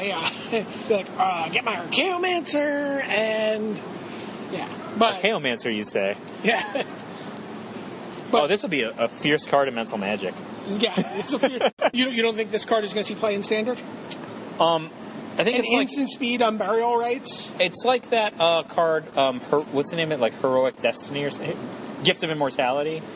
Yeah. I think it's like that, where you like have this great incentive to play it under very certain conditions, and then you'll win an attrition fight. Right. Like I think that in order for this card to be good, you have to be willing to play a game that is going to come down to an attrition fight, because games that come down to speed are not going to be decided by this, or that come down to raw power are not going to be decided by this.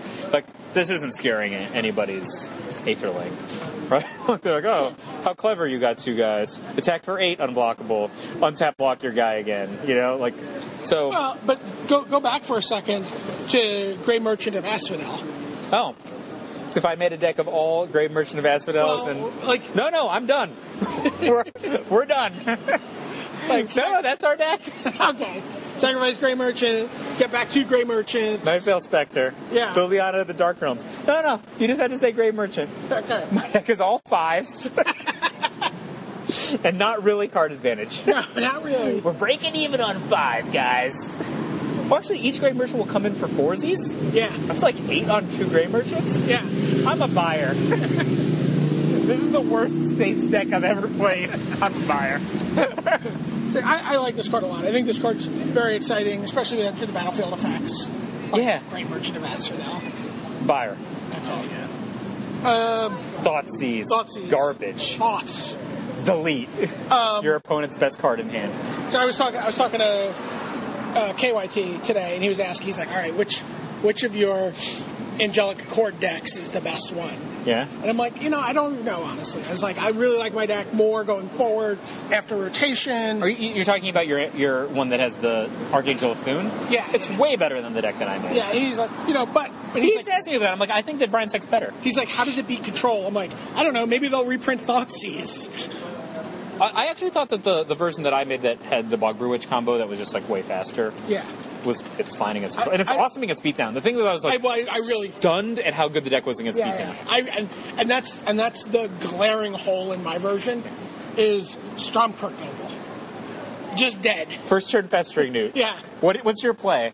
It's like Pillar of Flame or no. They're not going to have Pillar of Flame anymore. Like, trades with everything on turn 1. Yeah. And if you ever get it going, they're just boned. And somebody in the forums was like, why don't you play Orzhov Charm? And I'm like, well, I'm already playing Tragic Slip. And they're like, rebuys the Festering Newt. And you're like, oh, game, boys. So, yeah, also, by the way, Rescue from the Underworld. So kind of a lot to play for a Festering Newt. I'm a buyer. Get 2 Festering Newts back into play with a Cauldron on the board. So Thoughtseize, obvious save. I mean, cross-format all-star. Save your old Thoughtseizes. Likely to be the best card in the set, right? Yeah, for sure. Now we're on red. A Crone Crusader. Red 1-drop. This card seems exciting to me. Red 1-drop. Yeah. What's it got? What do we got? It's a 1/1 for 1. Yeah. So Billy is already got. I don't know what my next 56 cards are. But they're letting Billy Moreno play Magic again. Yeah, but he's gonna. He would play this card, and then it has heroic. Whenever you cast a spell that targets a Crone Crusader, put a 1/1 red soldier creature token with haste onto the battlefield. Are you kidding me? That's a card? Yeah. So you're just like... I just attack you on turn 2. Madcap skills. I play this guy, Madcap skills it, and attack you for 5. Yeah, this is a really good card. Yeah, this card's good. And again, with Young Pyromancer and all the stuff you can do there... Blood Rush is not a spell that's targeting, is it? No, it is not. I don't believe so. It's an ability. It's an ability of the card. I mean, this card is sweet. Yeah, there's still like... Madcap skills. There's Madcap skills. If you're playing Boros, there's still Ethereal Armor. There's the red 1 +2/+2, and then for Mountain you Walk. give it flying. I think the one with Mountain Walk is cycling out. But clearly a playable card. Yeah. There's like giant growthish effects, aren't there? Protection. Give this guy protection from a color. Scry 1. On upkeep. On upkeep. Enchant my mountain. Yeah. This is a complicated set because we did this game. This card's good, though. That's good. I think this might be one of the better cards in the set. It's good. For sure. It's going to get played. Ember Swallower. It's a sweet picture. It's a Swedish picture. It looks a little bit... Derivative of a Masticore? Yeah, something like that. 2 RR for an elemental creature, 4/5. This is a rare. So it has 5 RR Monstrosity 3. When Ember Swallower becomes monstrous, each player sacrifices 3 lands. This card's insane. It's a 4/5 for 4 in red. Yeah. And then it just, wildfires? He's just good. And then just wildfire. It's like 7 to make him monstrous, though. It is 7. I mean, this card is going to be a nightmare card in Commander, honestly. I am really not... I mean, this card's just good. Yeah. Like, if Unis never gets a 7, he's still a 4/5 for 4, which isn't the best thing ever. But it's in red. It's not like a green creature. Right. And if you monstrous him, he's a 7/8. And he's got 2 R's, right? So he's, like, devoting red. I mean, he's kind of, like, vaguely Sundering Titan-ish. I think he's just really good. Yeah. Yeah, I really like him. He's rare? Regular rare? Regular rare. Regular rares only cost like $3 now. Sometimes. I mean, they've been going up. You've been seeing better rares. Yeah, I think this card's just really good. I mean, 7 is a lot to ask for to make him monstrous, but at that point, he's like a 7/8? Yeah. I'll have to ask P. Sully what he thinks about it. I think this is a good card. He certainly feels like, the very least, a sideboard staple for... I can see destroy control. Yeah. Like, okay. Ugh. Can I make him unmonstrous somehow? Yeah. I mean, there's ways to, like, blink creatures, right? I assume. Flamespeaker Adept, 2... So we're saying save. Save, yeah. Flamespeaker Adept, 2R for a human shaman, 2/3 creature. Uncommon. Whenever you scry, Flamespeaker Adept gets +2/+0 and gains first strike until end of turn. This is just a personal insult to us. Just a card that's much better than Herloon Minotaur. Yeah, really. It's much better. I mean, but we like scrying more than we like Minotaurs. Like, if we could have a... I mean, we're talking about a Greek myth set. Minotaurs should be at the forefront. They're in here. They're coming up. This card is not good enough for Constructed. Am I wrong? It's kind of like Flame... What's the name of that? Flamekin Zealot or Flamekin... I don't know. Fiend. Kiln Fiend. Kiln Fiend, yeah. It's Kiln Fiend. Yeah, kind of. I mean, I don't know how much scrying you're going to play, but... I don't think it's good enough for Constructed. It's cute, though. I would kind of want to not save it, but put it in like a temporary folder where I can forget about it later. If it cost WW, it would be insane. Right. But it doesn't. It costs R2. Yeah. It would be like... Yeah, I'm fine. I'm fine deleting this. A limited All-Star, probably. Oh, it's just living trick. Yeah. Speaking of All-Stars... Crazy Border. Hammer of Perforos. 1/RR, legendary enchantment artifact. It's a rare. Creatures you control have haste. I like it already. Creatures it's you like control a Fires of Yavimaya to start Fires of Yavimaya. 2R tapped. There's more text. Sacrifice a land. Put a 3/3 colorless golem enchantment artifact creature token. It's a mouthful onto the battlefield. So you're just like... It's permanent. It's not like until the end of turn or anything like that. It's just... You're just launching lands at them. Yes. You're like, just going to convert my land into a 3/3, attack you. This is obviously a good card, right? Like, yeah, you play this on turn 2 off of an accelerator, and then you play that 4/5 for 4 on the next turn, and then you're just like literally sending every extra land at them as a 3/3 haste golem. Yeah. I mean, talk about cards that are just devastating against control, right? This is just your way to win in control. Yeah. This card's just good. It's really good. Yeah. Ordeal of Perforos. I think we talked about this card already. Oh, let's look at it again now that we've seen... Oh, that's the keeper. You put it on that 1-drop. Yeah. So whenever enchanted creature attacks, put a +1/+1 counter on it. Yeah. Gorgeous art as well. Yeah. This card's just good. Yeah, this definitely puts on the 1-drop. Interesting decks are going to come out of this. Yeah. So you were talking about Minotaurs, Rage Blood Shaman, 1/RR creature, Minotaur Shaman, rare, 2/3. So Herloon Minotaurish numbers. Trample. Other Minotaur creatures you control get +1/+1 and have trample. Probably good buddies with our friend Boros Reckoner. Probably pretty good with Boros Reckoner. Probably okay with Chameleon Colossus. Chameleon Colossus. Tauren Mauler. Tauren Mauler, sure. Yeah, I think this might be a keeper. Assuming there's some... I mean, if it's just... even if it's just him and Boros Reckoner, I think he might be good enough. So, save. Stone Shock Giant, 3/RR for a 5/4. So 5 for a 5/4. 5 for a 5/4, and then he has Monstrosity 8, 6/RR, Monstrosity 3. When Stone Shock Giant becomes monstrous, creatures without flying your opponent's control can't block this turn. Next. That was a lot of text to get to Yeah, next. this card says Titan in the title. Does it say Primeval next It to the does not. title? It says Titan of Eternal Fire. It costs 5R. So it's a 5/6 rare giant. Nice Titan is only 5/6 for 6? Yeah. Come on. Come on. Each human creature you control has R. Tap. This creature deals 1 damage to target creature or player.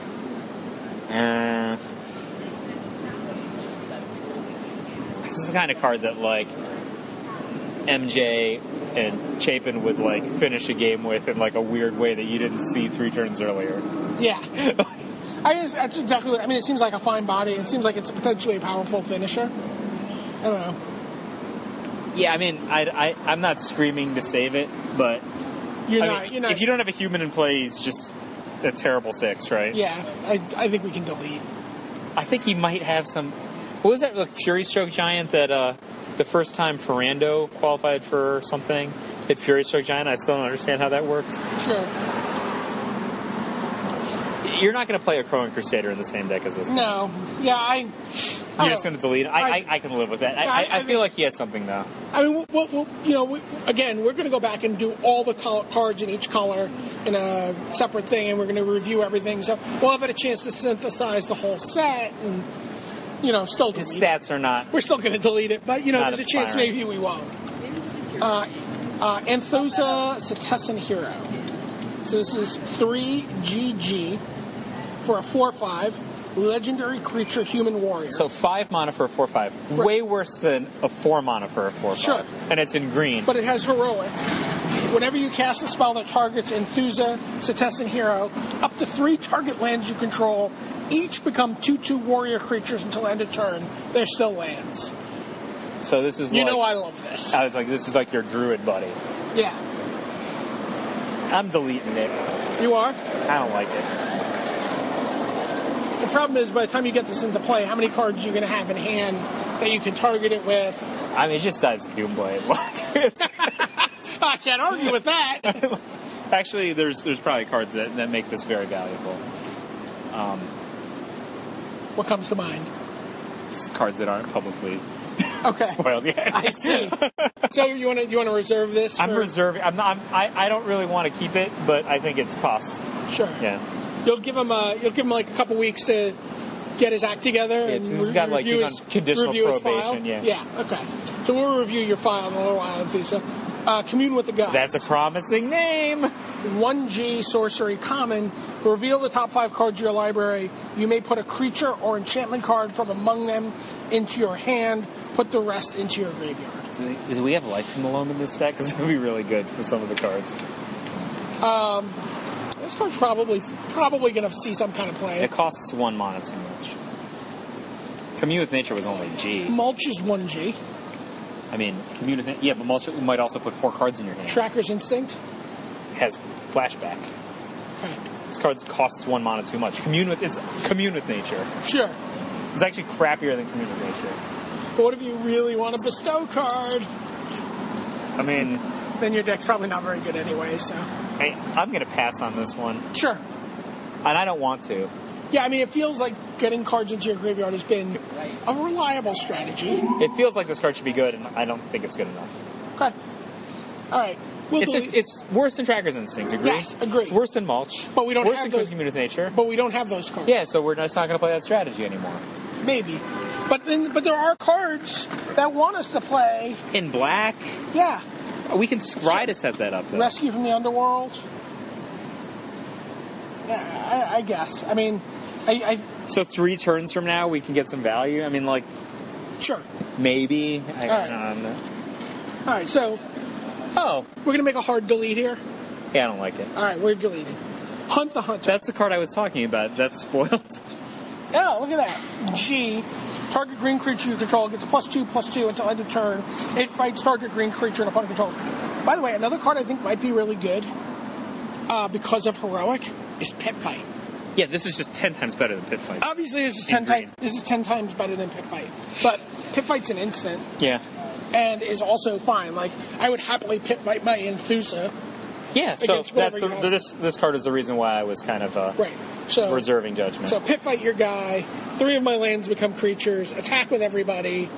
Yeah, like you knock their best blocker out of the way. Yeah.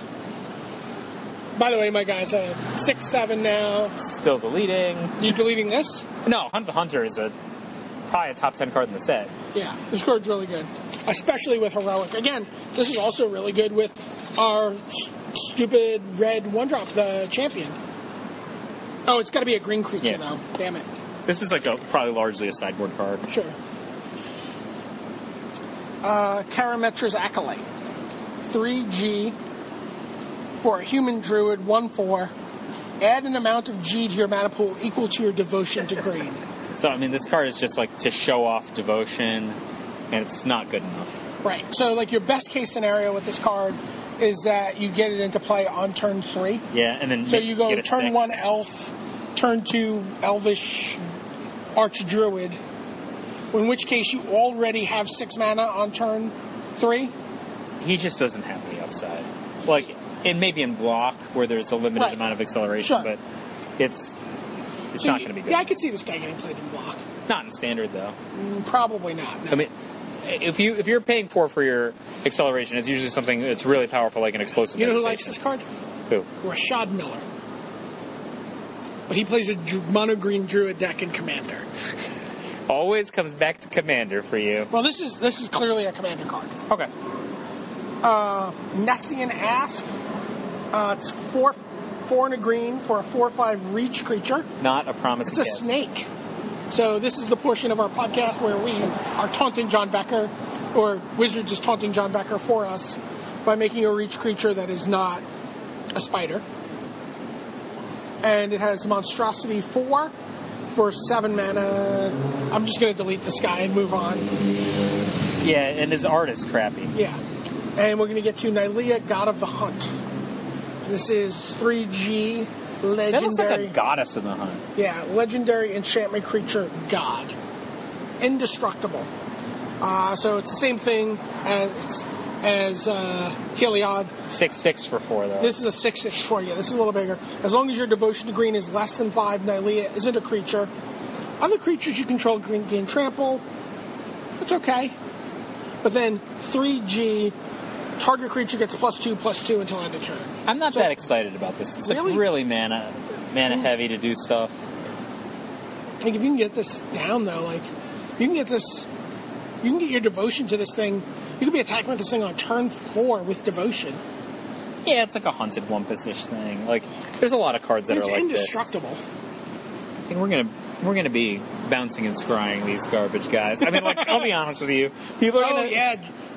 Oh, man, Voyage's End is awesome. I'm gonna be... With these god turds. I'm gonna be spending my weekends bouncing gods. I'm like, yeah. It was cute that you thought you were gonna do that. Yeah. Bounce that, scry. Oh, yeah. Draw some cards, and scry again with my thing I said I wasn't gonna play. Yeah, that's pretty good. We've already talked about Polychronos, World Eater. This guy's just good. Sweet. Right? It's probably gonna be one of the flagship cards of the set. 5/5 for 4. Like, he's just Deadbridge Goliath +++. Yeah, his monstrosity is also reasonable. Reverent Hunter. So this is 2G for a 1/1 human archer. When Reverent Hunter enters the battlefield, put a number of +1/+1 counters on it equal to your devotion to green. So if you played like a first turn Elvish Mystic, and you play this guy in the second turn, that's 2 Gs already, right? So he's going to be a 3/3. He comes in as a gnarled mass. Yeah, so, I mean, that's pretty sweet. If you play him later in the game, he's going to get bigger and bigger. Worst case scenario, he's a 2/2. Yeah. But you could probably, like, reset him or something. Sure, is he... I think he's probably pretty good. Yeah? Yeah, I mean, he's just, like, very gnarled mass-ish. Like, if you have things that are focused on devotion to green, I'm like, what if you just played him on, like... Imagine he's like a Sarah Avenger, right? And you played him on turn 6 instead. Sure. He's just like an 8/8. Like, it's probably going to be really good. Right. Okay. I'm in. I think he's good.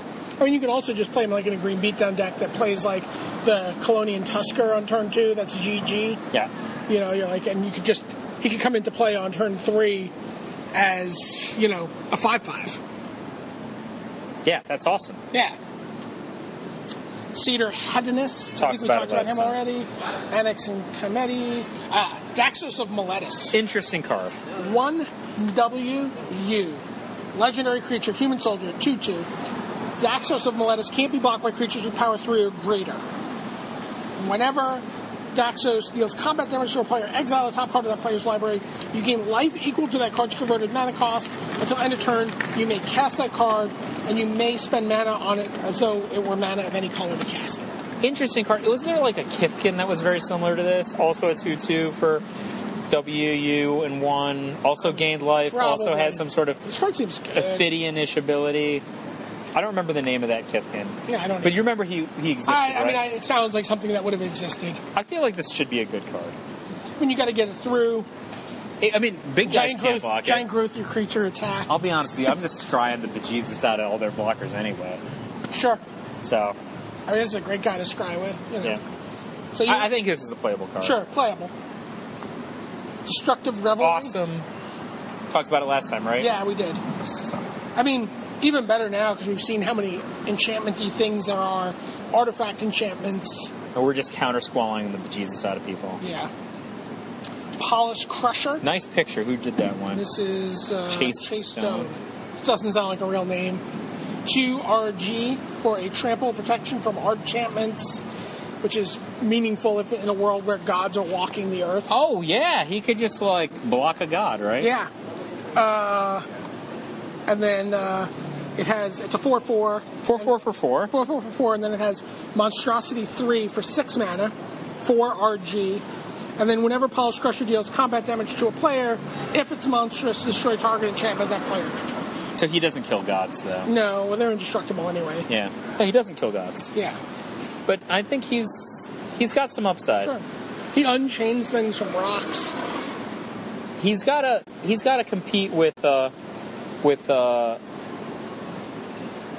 Gorklan, but doesn't have to compete with Huntmaster of the Fells anymore. Right, he's got to compete with Gorklan Rampager. He's got to compete with Polychronos at the 4 slot.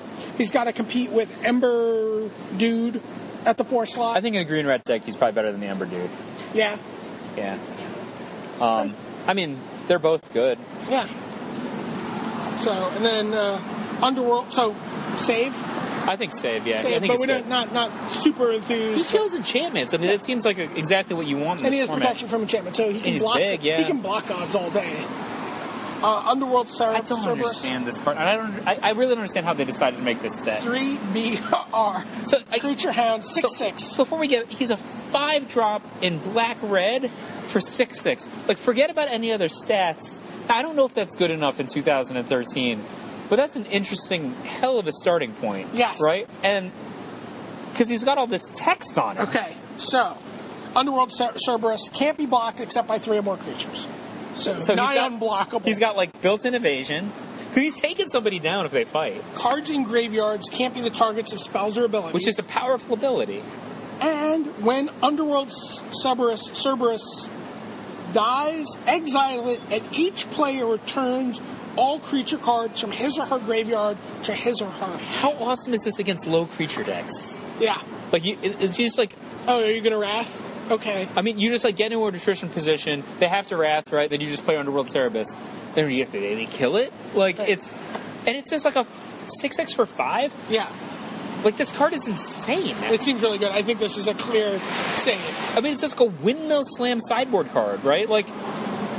It might mystery. I mean, maybe it's even main deckable. It's really good. I mean, it seems really good. I think main deckable might be a stretch because your opponent might get a substantial advantage on it. Sure. But it's got a lot of upside. Sure. I mean, you can also do stuff to their graveyard before he comes down. I mean, he's a good setup man for Demonic Rising. Sure. Really, really. Yeah, this card's... I think this card's just good. Witch's Eye.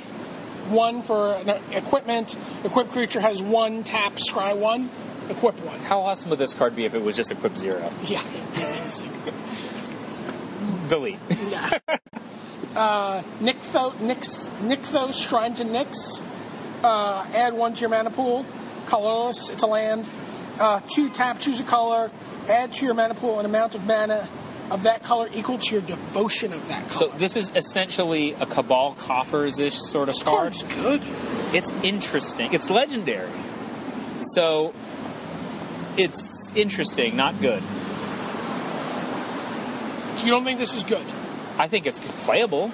Remember all the like 7s, monstresses, and all the bestows that we've just been dismissing out of hand?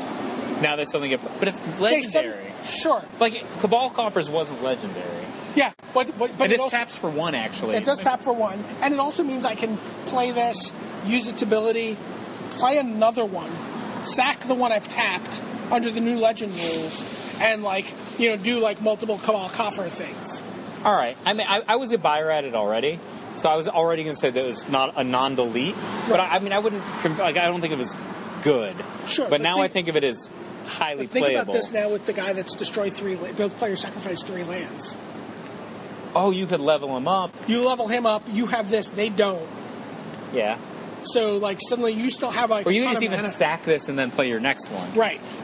Yeah, it's I think it's better than I thought. I think this card's good. I mean, Go ahead. I think we're going to have to go back, and when we do the full set review, Yep. and we have the whole set again to synthesize, I think this card might change some of our evaluations. Are we gonna be looking at a format that's more similar to like Onslaught Block, where a lot of even the Goblin deck has 27 lands? It's possible. A lot of the Temple of the False God decks had 28 lands and Yeah. 8 drop legends and a ton of enchantments. It's very Onslaught Block. And then you just get destroyed by the Akroon champion on turn 1. Look, man, Yeah. just how it is. And one last card, Pixis of Pandemonium. This was spoiled today on the site. I wanted this card to be good. I wanted it to be good. So, 1 mana artifact. Each player exiles the top card of his or her library face down. It's a tap ability. And then it has 7 tap, sacrifice, Pixis of Pandemonium. Each player turns face up. All cards he or she owns exiled with Pixis Pandemonium, and then puts all permanent cards among them onto the So battlefield. if you're like Steve Moshowitz and you play nothing but permanents, Right. then this would be potentially an imbalance in this cards. card's probably pretty good against a control deck. And you play it in concert maybe with the legendary Nykthos Shrine to Nyx to get to your 7 maybe. Yeah. I could see playing this against. I could see sideboarding that against. Yeah, you're control right. It's deck. probably really good against control because actually also could And you also destroy think their library. Right, and you think about the permanents that they tend to play in those control decks, they tend to be like little dudes. Sometimes they're good, sometimes they have an angel or whatever, but you're going to, I think if you're playing this, you're also just playing it. This is like Hypergenesis-ish, right? What if you just had a bunch of monsters in your deck? Yeah. And you're scrying them. Actually, this card's good. I think Actually, with Scry, you could be like, okay, Scry, I'm leaving that there, activate my Pixis, do something Scry, activate my Pixis, I know what I'm putting under it. Yeah. I like it better than I did a second ago. I think, especially considering it as a sideboard card against control, it's good. It's pretty easy to imbalance the position of the game. So let's do a quick, what's the besties? Let's go top 3 besties. What are your picks? Cavalry, Pegasus, no, I don't agree with you, Brian. God's Willing? I have God's Willing, yeah. I think Heliod. Heliod, I agree. I think God's Willing, Heliod, and Gavin's card is what I would pick. I'm looking real quick. I think Voyager's End is actually going to be... Might be better than God's Willing. Might be better than God's Willing. I think this card, again, especially with indestructible god creatures. Voyager's End might be better than Heliod. I mean, it trumps Heliod, right? I mean, the way I think of it, I was like, what do you think was better in Standard? I mean, forget about hype. What do you think was a better card in Standard? Spreading Seas or Jace the Mind Sculptor? Right. I really like Rescue from the Underworld. I like it too. Thoughtseizes Thoughtseizes is clearly is one of the number best cards. I think Akroon Crusader is going to be an all-star. We needed a replacement for Stormcloak Noble already, Yeah. so. And I think the land, honestly. Hammer of Perforos. Hammer of Perforos is right up there. I think the land is going to be really good. I can respect that position. I really like it. I don't know what the deck is yet, but imagine playing that in an elf deck. Oh. You could do some gross things with that card. I don't think it's big format good, but maybe I'm wrong. I don't know. Maybe I'm because it taps for colorless. It's better than a Cabal Coffers. I remember I lost a match at regionals that year where I kept Cabal Coffers hand when I just couldn't use the Cabal Coffers for a few turns. Right. So, interesting set so far. I think it's going to be very Onslaught-ish. I think so. I mean, I would be pretty happy if it's Champion-y. I mean, we both like Champions of Kamigawa. Oh, I love that. I think that flavor-wise it's Champion-y, but I think gameplay-wise it's not Champion-y. Yeah, I mean, it feels like there's a lot of big Legend-y kind of stuff. I think of Champions way different. I think of Champions as a block that was about kind of progressive gameplay, man acceleration, and then interplay between really substantial bombs like Gifts Ungiven, Umezawa's Jite. But I feel like the quality of the cards that we still haven't even seen yet. Yeah, maybe it's Champion. I like Champions so much. It's going to be Champions without as off-putting a barrier to card pronunciation. It's interesting to me because I think of Champions as one of my favorites. The Kamigawa block, I should say. Matt Wang! Wow. Hey, what's up, Matt Wang? You just took a chance that we'd still be here at 8:20? Yep. That's pretty awesome. So Matt Wang appeared, and I was just saying, I think Champions is one of my favorite sets of all time. Grand Prix champion, Matt Wang. Yeah, I'm Grand Prix champion. What kind of Grand Prix did you win in terms of set? I know what kind of in terms of format. Don't even remember, do you? It was Time Spiral. Yeah.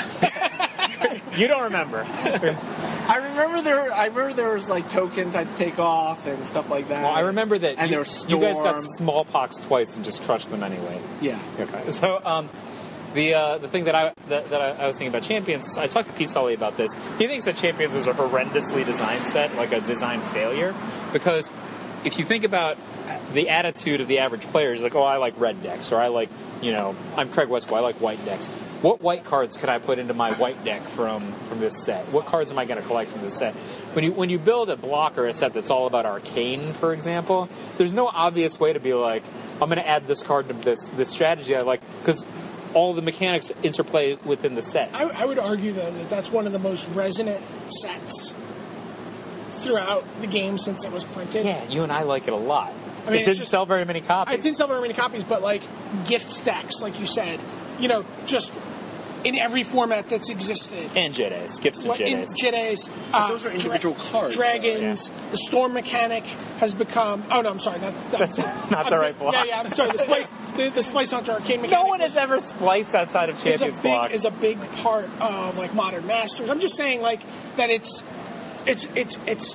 impact has been felt for every year going forward. I mean, that it's one of my favorites from a personal standpoint. Yeah. I would just point out, what Matt said a second ago, the two cards that you think of as the flagships of this block are the not of this block's mechanics. They're not arcanes. Sure. And the fact that Jite is legendary is completely incidental at this point. Sure. So, where are we at? Oh, well, we're at low battery, so okay. We're going to stop at 137. Okay. All right, sounds good. Thanks, Mike. Bye, Matt. Bye.